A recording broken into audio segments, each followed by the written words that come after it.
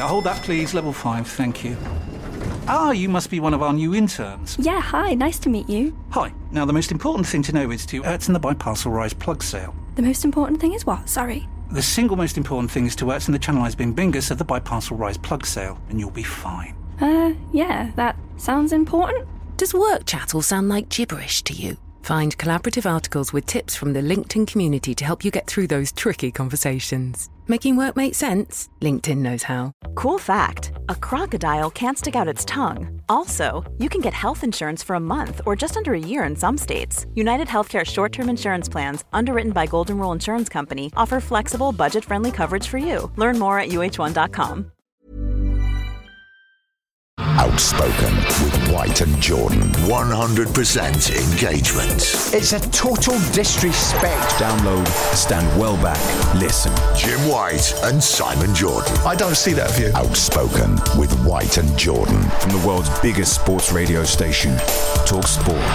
Thanks for listening to Outspoken with White and Jordan. I'm Sam Matterface, and today Alex Crook and Danny Murphy spoke about Harry Maguire's comments on dealing with criticism and the support he's received from David Beckham. We speak to Scottish footballer Clark Robertson, who's been playing for Israel side MS Ashdod and has had to flee the country. Wayne Rooney has been confirmed as the new manager of Birmingham City, and we look how the Blues have handled the appointment and what success looks like for Rooney this season. Plus, we look back on what we learned from last night's mic'd up show with Howard Webb. This is Outspoken with White and Jordan.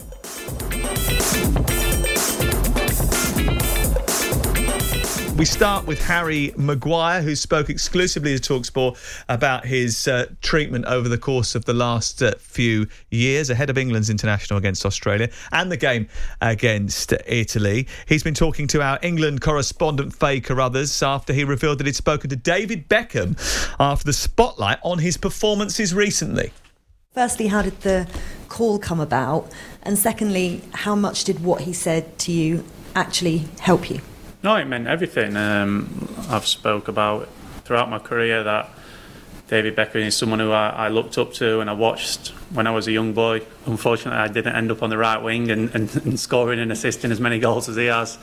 But yeah, he was a big role model when I was growing up, and no, I think it just shows how classy he is to reach out to me and to message me, and no, it's something that I really appreciate, and yeah, it was touching, really. There was no social media when he was there, and I've watched the documentary and the reminder of it. It was actually quite horrific what he suffered, and the past year for you has been really difficult to, I'm sure, for your family and friends, as you said, to watch. But how did he fill you with confidence that you're being resilient in this moment? Yeah, like I said, I don't want to go too much into the conversation, but what he did is he reminded me of the career that I've had today and the big moments that I've had in my career. And I think, like I say, when you're going through tough moments, you've got to think on past experiences and past memories and where you've gone in your career and what you've been through. And every career, like I say, every career is so up and down, and especially when you reach what I've reached in terms of being the captain of the biggest club in the world for 3.5 years. He knows what it's like, and obviously I watched the documentary and I couldn't believe how much he went through at the time. In the documentary, Gary Neville speaks a lot about how resilient he is and as a person, and no, I think he's been a huge role model for many footballers growing up, especially in my era. That's Harry Maguire speaking yesterday to Faye Carruthers, and it was fascinating. I thought he was mature, I thought he was erudite, he came across as resilient. I think he came across as someone who was taking things, and he obviously has affected him over the course of the last year, the treatment that he's got, and I think sometimes that has gone straight into really unfair territory with Harry Maguire, and I think we've even spoken about it on the podcast Premier League All Access, how it's Manchester United could have done a lot more to get him back in the team a little bit earlier, especially the problems they've had in the early part of the season. But I wonder whether or not we've learnt from the way that Beckham was treated in 1998, because sometimes it's gone a little bit over the top, hasn't it? Yeah, I mean, I don't think idiots learn generally. I think there's just idiots and some people who write horrible and personal things and stupid things and not constructive. I mean, there's a balance with everything. I've said on here, I think all footballers who are in the top level football, at top level football, have to take the good and the bad. You have to take criticism, you have to take some nasty stuff now and again, as long as I say nasty, wrong word, but, like critical stuff. Because you're in a privileged position if you're captain of Manchester United and you earn what you earn. People say it's irrelevant what you earn. Well, it's not to most people. You're already being judged because you're earning X. And it was the same when we played. The only difference was we didn't have social media. I think he's been brilliant in the way he's conducted himself all the time. I've been fortunate enough to speak to him when I've met him over in Doha, and he's down to earth, he's got a nice family. He gets it. He's not daft. He's a Yorkshire lad. He knows. And he was part of the England fan group beforehand, wasn't he? I mean, he was going to Euro 2016. He was in the crowd. He knows what he's a down-to-earth lad who understands how fortunate he is to be in the position in, and he understands there's good and bad.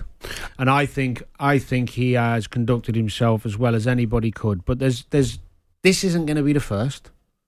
It's certainly not the last, it isn't the first, and it won't be the last, of somebody becoming a scapegoat, somebody getting hammered ridiculously for footballing reasons, which is just ridiculous. Do you think that the treatment has gone beyond the line when it comes to Harry Maguire? I don't, actually. And, I've looked at the David Beckham documentary, and I was quite young during France 98. I wasn't maybe fully aware of just how much vitriol there was directed towards David Beckham and for how long. I remember the images on the front page of the newspapers of the West Ham fan who hung a Beckham doll from a noose, and I don't think Maguire's been subjected to that kind of abuse. And actually, where's the abuse coming from? He gets a lot of it on social media, but match-going Manchester United fans have largely stuck by Harry Maguire. Match-going England fans... Hold on. Haven't they booed him? That was fans in Australia. It wasn't just that, though, I'm talking about people who go to Old Trafford week in, week out. What about when he was cheered when he was substituted? Yeah, I think what Crook is trying to say is that, I put words in your mouth, but the majority of pundits I've heard, listened to, and decent journalists write and speak as they find. From an honest point of view.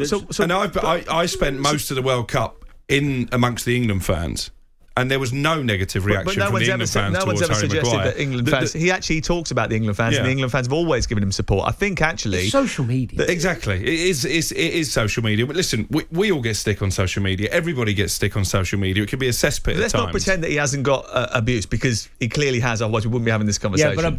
Yeah, he has. And there's different But it's levels. not David Beckham level, in my opinion. No, but the general... I think if you didn't have any social media, like back when Beckham was... This narrative wouldn't have been built up. The Maguire situation wouldn't be what it is. I agree. The world's most dangerous download. Outspoken with White and Jordan. From the world's biggest sports radio station, Talk Sport. Football has been suspended, obviously, in Israel as a result of what has happened. One player who has been playing for Ashdod out in Israel is Clark Robinson, who's formerly with Portsmouth. He was with Blackpool, played for Aberdeen as well, and he joins us live now. Hi, Clark. Hi guys, how are you? Thank you very much for coming on the programme this morning. Just to give us a sense of where you are you safe? Are the people with you safe? And where are you at this moment in time?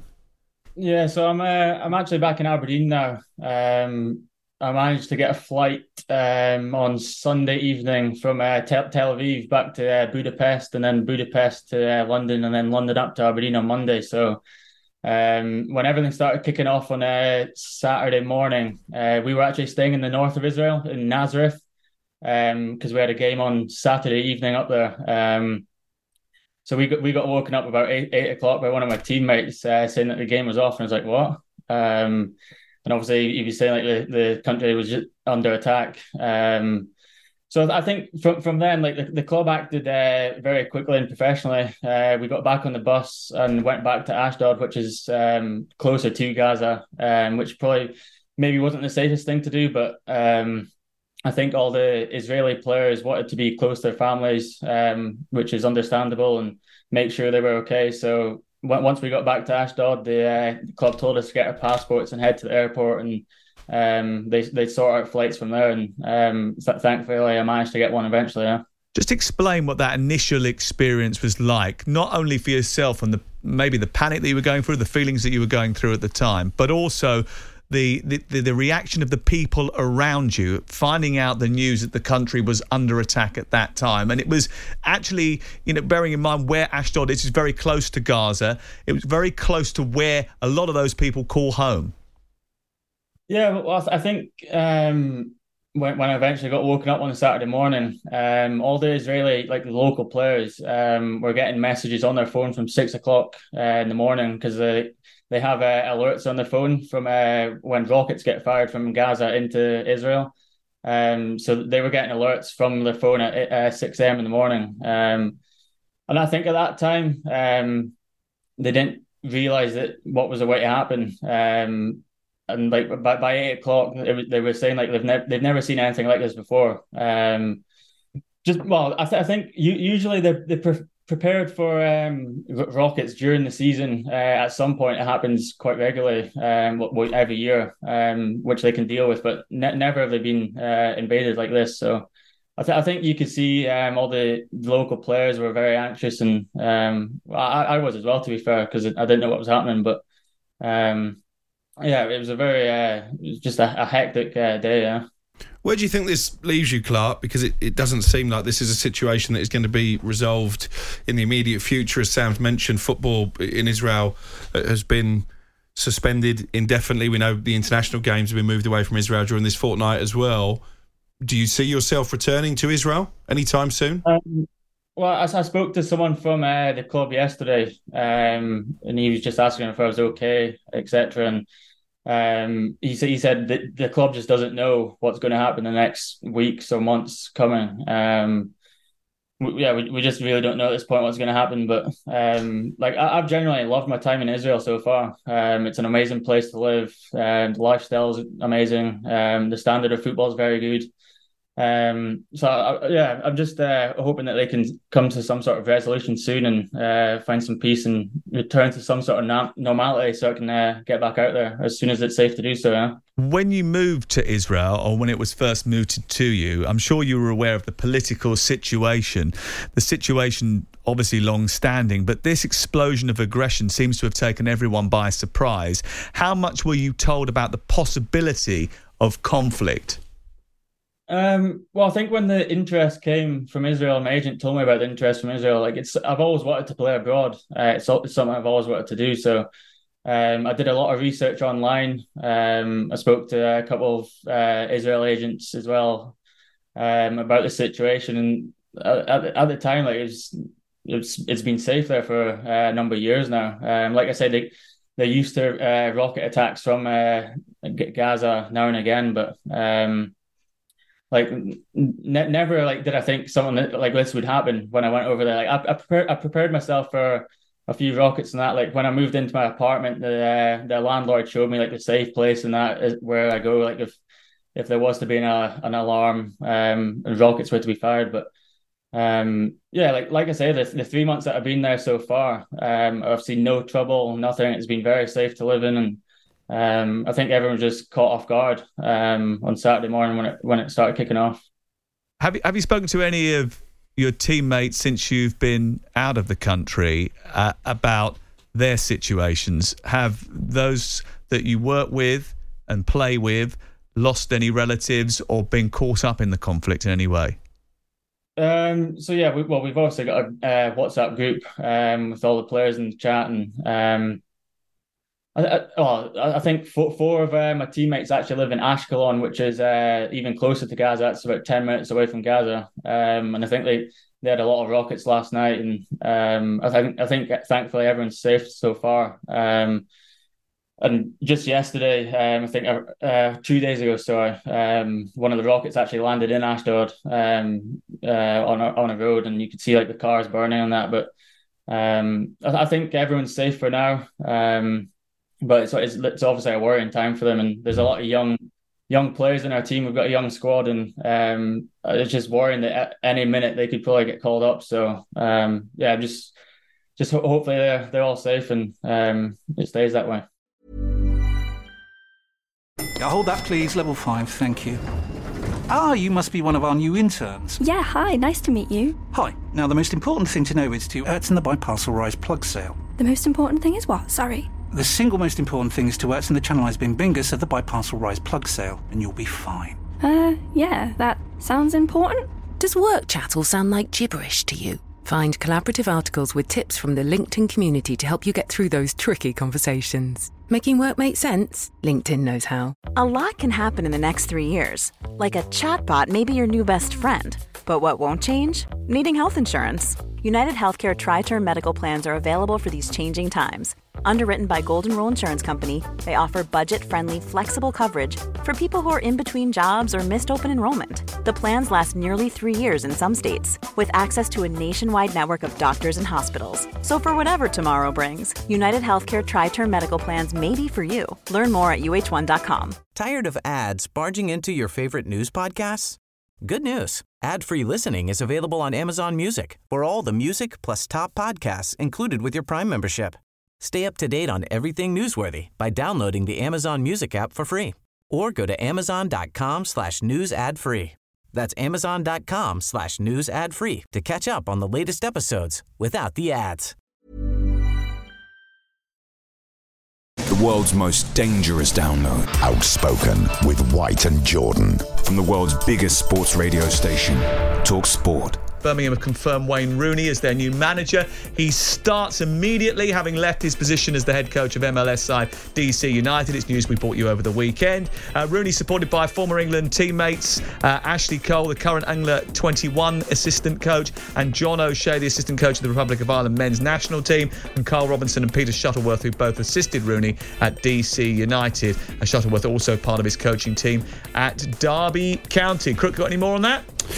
It was interesting, isn't it, how quickly this deal has been put together, bearing in mind that they didn't start talks with Wayne Rooney until after John Eustace was relieved of his duties. They've done remarkably well told you that? to get that. I thought you broke the story suggesting that they'd already told John on Friday. I think there was a hint of sarcasm in his voice. Yeah, I think there may have been. Wayne sat in front of a press conference on the weekend, so I've got nothing lined up, honestly. Even though his boy had started following all the Birmingham players. Quotes in the press release from Gary Cook, of course, he wrote that open letter, which we weren't very impressed with yesterday. He says, "We're incredibly excited by Wayne's arrival." This is the chief executive of Birmingham. "When the opportunity presents itself to appoint a manager who shares your ambition and is both the student and a great of the game, then you act. This is what we have done. We are confident this appointment, supported by his hand-picked coaching staff, will culminate in a young, attack-minded team that will excite our fans." Craig Gardner is going to stay on in his role, I think, as technical director, and he's promising Gary Cook that there will be investment in the squad in the January and summer transfer windows ahead. Quotes from Rooney as well. He's delighted to be joining Birmingham City at such an exciting time. "It's clear," says Rooney, "they have a plan and are committed to realising their ambition for the club. We are fully aligned on what is expected. I've been building my managerial career, putting myself in challenging environments to get me ready for this opportunity. It's a project that gives me a sense of purpose. I can't wait to get started." That word aligned again. Yes, there's a lot of this, isn't there, in the statements from Gary Cook, in the statements from Birmingham City, and the words there from Wayne Rooney about ambitions being aligned. Why is that so key? This is pretty clear that they've obviously come up with this phrase. It's a footballing philosophy. They keep using this phrase, but ultimately they wanted Wayne Rooney to be the manager. Why didn't they just come out and say that right at the beginning? Why have they given us these three different statements? They're trying to justify the decision, and I take from that they're aligned in the way they want to play and how they're going to move forward, whereas the previous manager, although getting results and doing really well, which you have to adapt in a championship, can't always be great football on the front foot, kind of free-flowing. That's not what they want. They want a team to win games and play good football and please the fans with the type of style of football they see, which is fine if they're going to go. And Rooney will play it. He'll try and play the right way. So he's ambitious, he's hungry. I'm looking forward to seeing how he does. But I have got some sympathy for Eustace. I mean, he's done a hell of a job. I think that's the key to it. I mean, we're not necessarily criticising the appointment of Wayne Rooney. There are Birmingham fans who aren't as excited as the board seem to be. But it does seem hugely unfair on John Eustace. It does, and I've got no... As it was on Gary O'Neill. I've got no truck whatsoever, no problem at all with Wayne Rooney taking the job, and I think when you are the owner of a football club, you have every right to decide how you want to move forward. And if they've decided that they want Wayne Rooney in charge, that's fine. But don't fob people off. I just don't understand why you spent the weekend saying it's not going to happen and this is not the case and blah, blah, blah. And then yesterday, even once they'd admitted that they'd sacked John Eustace, they then came out and said that the process is going to start. We all know what the situation is. You don't need to put those words out there. Just to, it was almost like a waste of 8 paragraphs from Gary Cook yesterday. Just be honest about it. We wanted Wayne Rooney to be the manager. That's fine. That's your job. It's in your gift to do that. You You own the football club. Yeah, but then there is a responsibility to try and give some clarity and understanding. He didn't really do that. He didn't do it. It was just he's meaty mouth. better saying the style of football isn't quite what we anticipated. We want to move it in a different. That's what he's hinting at, isn't he? We want to move in a different direction, and Rooney's the one we want to take us. But if you Gary Cook's relatively new into Birmingham, right? If you start in a vein of sort of obfuscation and sort of mealy mouth statements, then immediately you put people's backs up. If you're just honest and clear and just saying, look, yeah, listen, John Hughes did a great job, but actually Wayne Rooney's an icon of the game, and he's put himself in challenging environments. We think he's going to be a great manager and he's going to play a certain type of football. So we've gone down that road. Everyone goes, okay, we might disagree with it, but that's okay. But maybe you should be in the job Gary Cook's in, and he should be in the one you're in. What? Because he talks a lot more than I do. What are you trying to say? You sound like you'd be really good at that. Are you being sarcastic? No. It sounds like you are. Do you think Rooney's going to be a success at Birmingham? Because you look at his win record at Derby and in the MLS, it's not that impressive. You've worked with him. You know what he's like. I think what he did at Derby was pretty phenomenal. When he nearly cut, that was an amazing achievement considering what they had. He puts himself in situations that a lot of people wouldn't take on. Doesn't mean he's going to be a success at Birmingham, but what does success look like for Birmingham? Because they're sixth in the table. Playoffs. If they don't make the playoffs, it'll fail, won't he? Were Birmingham expected to be in the playoffs at the beginning of the season? But he's taking over a club that's sixth. Yeah, but it's only the first few games of the season. QPR were near the top at the beginning of last season, weren't they? So it's context. I think probably coming in this late, if he's not got them in a promotion position, as in pushing at least playoffs next season, then he's failed.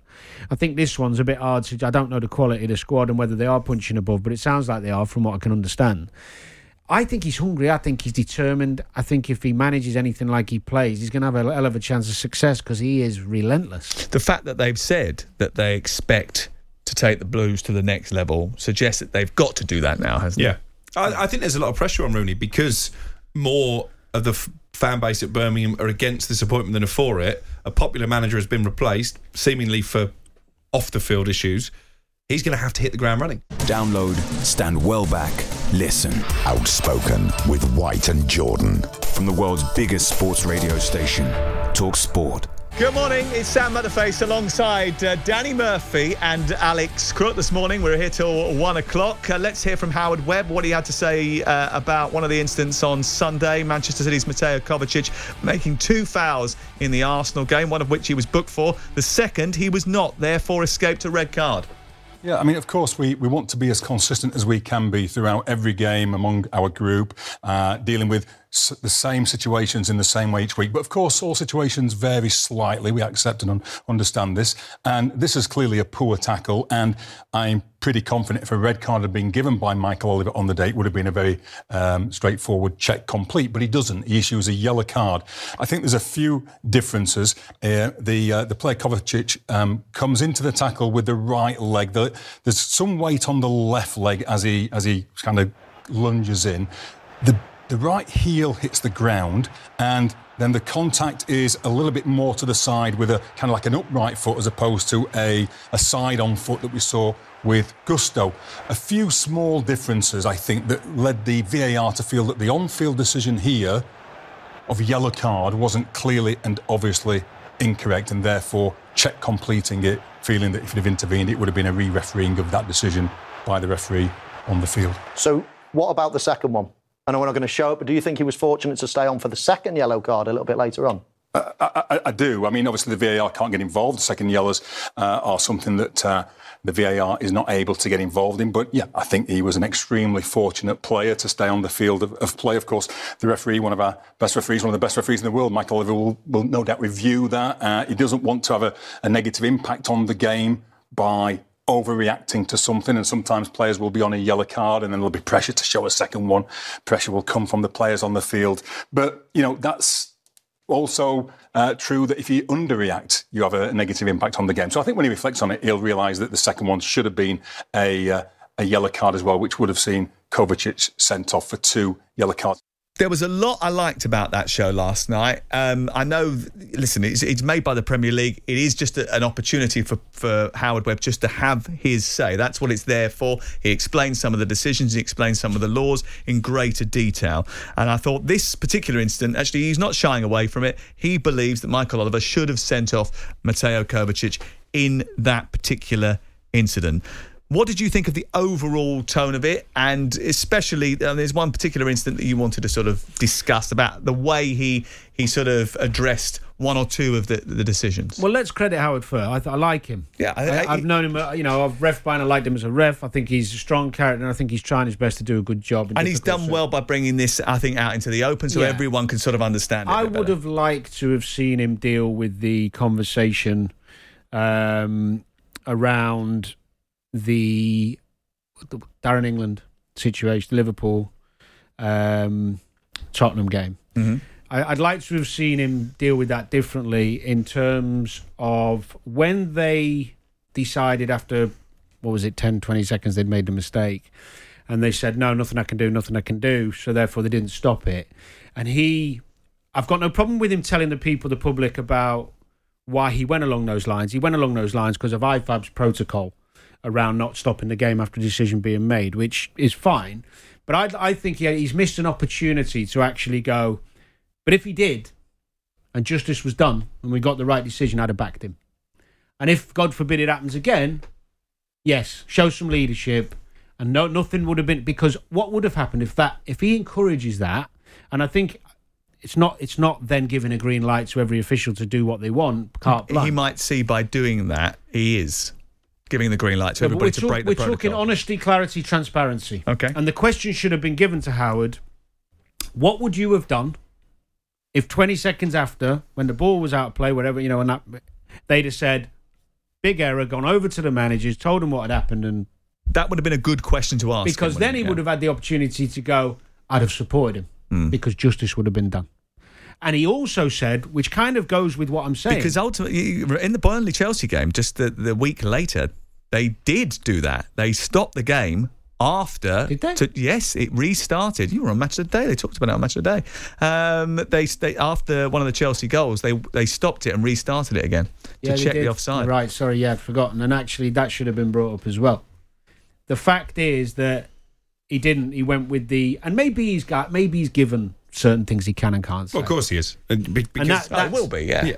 Does it need a bit more editorial judgment? Well, it's not going to get it. You're not going to get it. It's made by the Premier League. But I don't think people would have. That's just what it is. If we just go back to it quickly, if that particular incident was dealt with 20 seconds after, I think most people, bar the odd idiot, would have probably gone, what a brilliant decision to actually realise a huge mistake and to address it really quickly when no damage had been done. And actually, if IFAB had come in and said to Darren England, you're being sanctioned as a result of it, Howard Webb could have gone, this is unfair. Just to go back to the point I didn't quite touch, 7 years ago the protocol was made and the rules, Howard said this, so not my words. He said 7 years ago these rules and protocols were put in place. So basically saying maybe they need looking at, but they're not going to get looked at instantly. He actually said that they were written 7 years ago before we'd even done a game with VAR. So it's evolving, and we've got lived experience now, and he thinks they're going to rewrite them in the sort of spring period. So what he's doing there is giving himself the platform to say, look, maybe if this does happen again, someone does have to put their head above the parapet and go, I know IFAB of this protocol, but it's wrong and we're going to change it.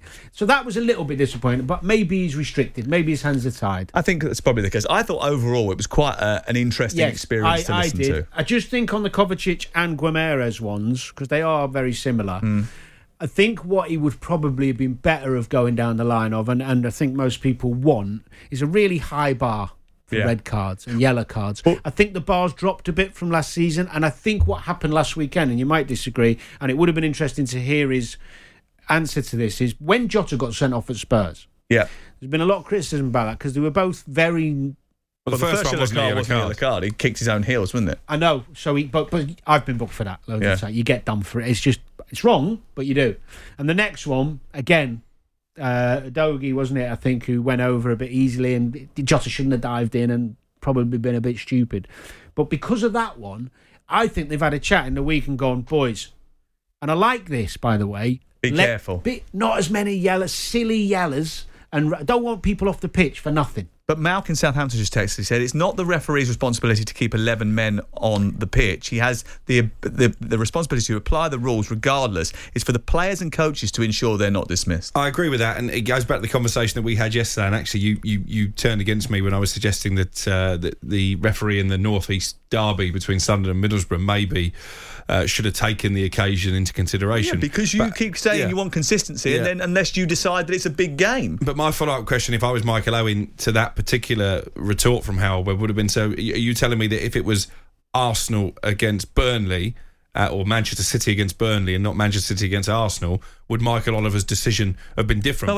Because that was the suggestion. But Howard Webb said that Michael Oliver was wrong. He said he's got caught up in the occasion. He was open about that. So he wasn't defending him. He was saying he's the best referee we've got, and he was big on that. But he actually said, hands up, he probably should have sent it off. Well, he should have compared it to Guerrero's one. He compared it to the Malagusto one. But you didn't think Kovacic was a sending off? No, it was a bit tongue-in-cheek at the weekend. I was winding Alan up a bit because he's gone soft. From a tough part of the world, you said, didn't you? Michael Oliver, yeah. He knows what a real tackle is. I actually think, if we're talking about the Kovacic one, I actually don't think the first are red. I think it looked a bit worse. It's the second tackle is the problem. It's the second That's the one I've got the issue with. But even then, I don't think every tackle is a yellow. That was a nasty tackle, that the second one. Yeah, it was. Deck got up after 3 seconds. Can't have been that nasty. It was a red.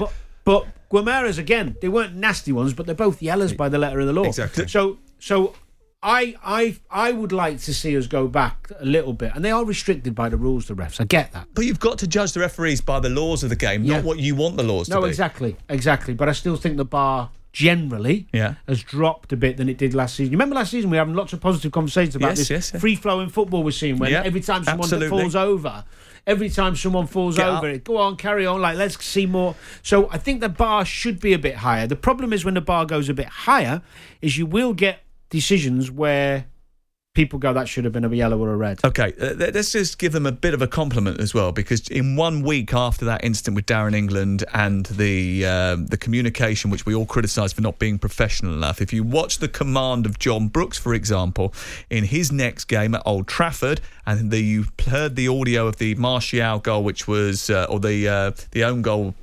Martial was in offside position. He was in offside position, Martial. When he flicked the ball into the 6-yard box.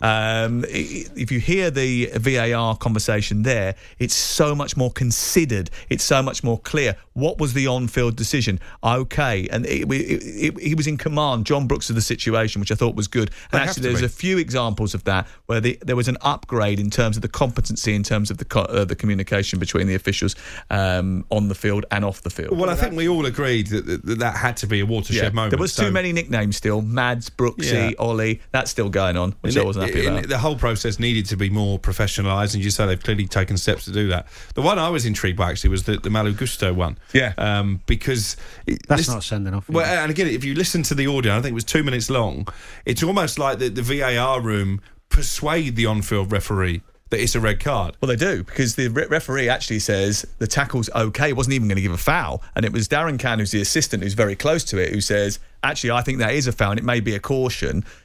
The referee who's behind the incident, Cann's very close to it, then discusses it with him and he decides on a yellow card. And then the VAR is Andy Madley. And Jared Gillett was the on-field referee, correct? Yeah. And he calls him over. He says, no, actually, I think that's high. And then he talks him into producing the red card. If you go back to the clear and obvious argument, the fact he's having to be persuaded away from his own decision, therefore it isn't a clear and obvious mistake, I think that decision was wrong. It was wrong. And a great point you make on clear and obvious, which has become a little bit vague. I think clear and obvious needs to be really high for these tackles which are on the cusp. I think it's got to be. I give the players the benefit of the doubt. It's high intensity football, super athletic players in a really fast game that we're watching, and there are going to be some ones that look a bit worse. The problem is also as well with some of these incidents is that I think a lot of the time the referees are persuaded, and rightly so by human nature, of the end of the tackle. The response of the victim of the tackle. Yeah. Whereas if somebody gets hit in a tackle and they jump up, even if they've been hit quite nastily and they're not screaming and rolling around, the instinct of the officials is to go, it wasn't as bad. And I think players have a responsibility to help the officials, which they don't generally. Which you think Declan Rice did? I do. In the Kovacic instance. He went a little bit. He obviously caught him. But then he got up quite quickly, didn't he? Because that's what Declan is. He's an honest player. The other thing I didn't like about the Gusto incident is that Jarrett Gillett specifically asked to see a still picture of the contact. Now, we've all said they spoke about that. But a tackle looks very different in a still image than it does at full speed. And when they walk over, sorry, Sam, when they walk over, what was the one? The Curtis Jones one, where they put the still image on first. Yeah. What? Because, actually, they played the audio from the Malagusto one, and the reasoning behind that was because they wanted to show him the point of contact. Because the point of contact is the demarcation point of whether you're going to give a red or a yellow. You can see that at full speed, though, can't you? Full speed should be first, then slow it down and give them all the angles. You don't need a still.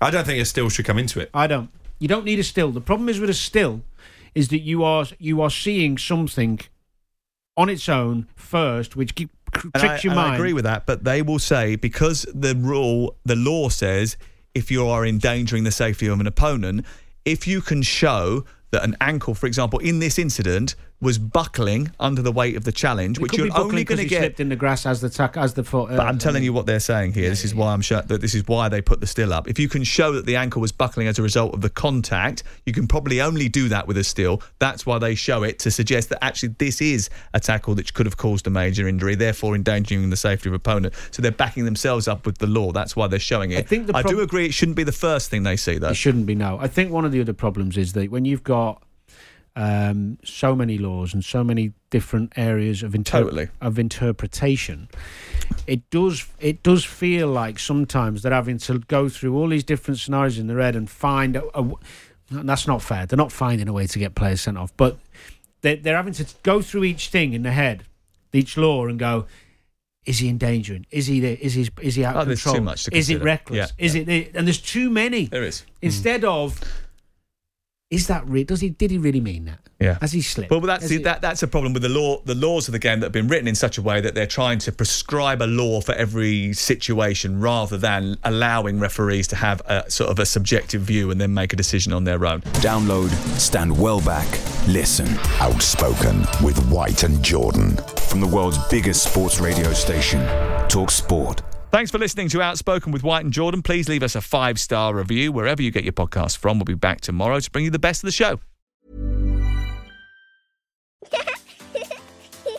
Too tired to clean your floors after playtime? Forgot to vacuum before your friends bring their little ones over? Let Eufy X10 Pro Omni help. Powerful 8,000 PA suction removes debris, and MopMaster dual mop pads scrub away stubborn stains with ease. Save time and keep your floors cleaner. Want to know more? Go to eufy.com, that's EUFY.com, and discover X10 Pro Omni, the best-in-class all-in-one robot vacuum for only $799. Tired of ads barging into your favorite news podcasts? Good news. Ad-free listening is available on Amazon Music for all the music plus top podcasts included with your Prime membership. Stay up to date on everything newsworthy by downloading the Amazon Music app for free, or go to amazon.com/news ad free. That's amazon.com/news ad free to catch up on the latest episodes without the ads.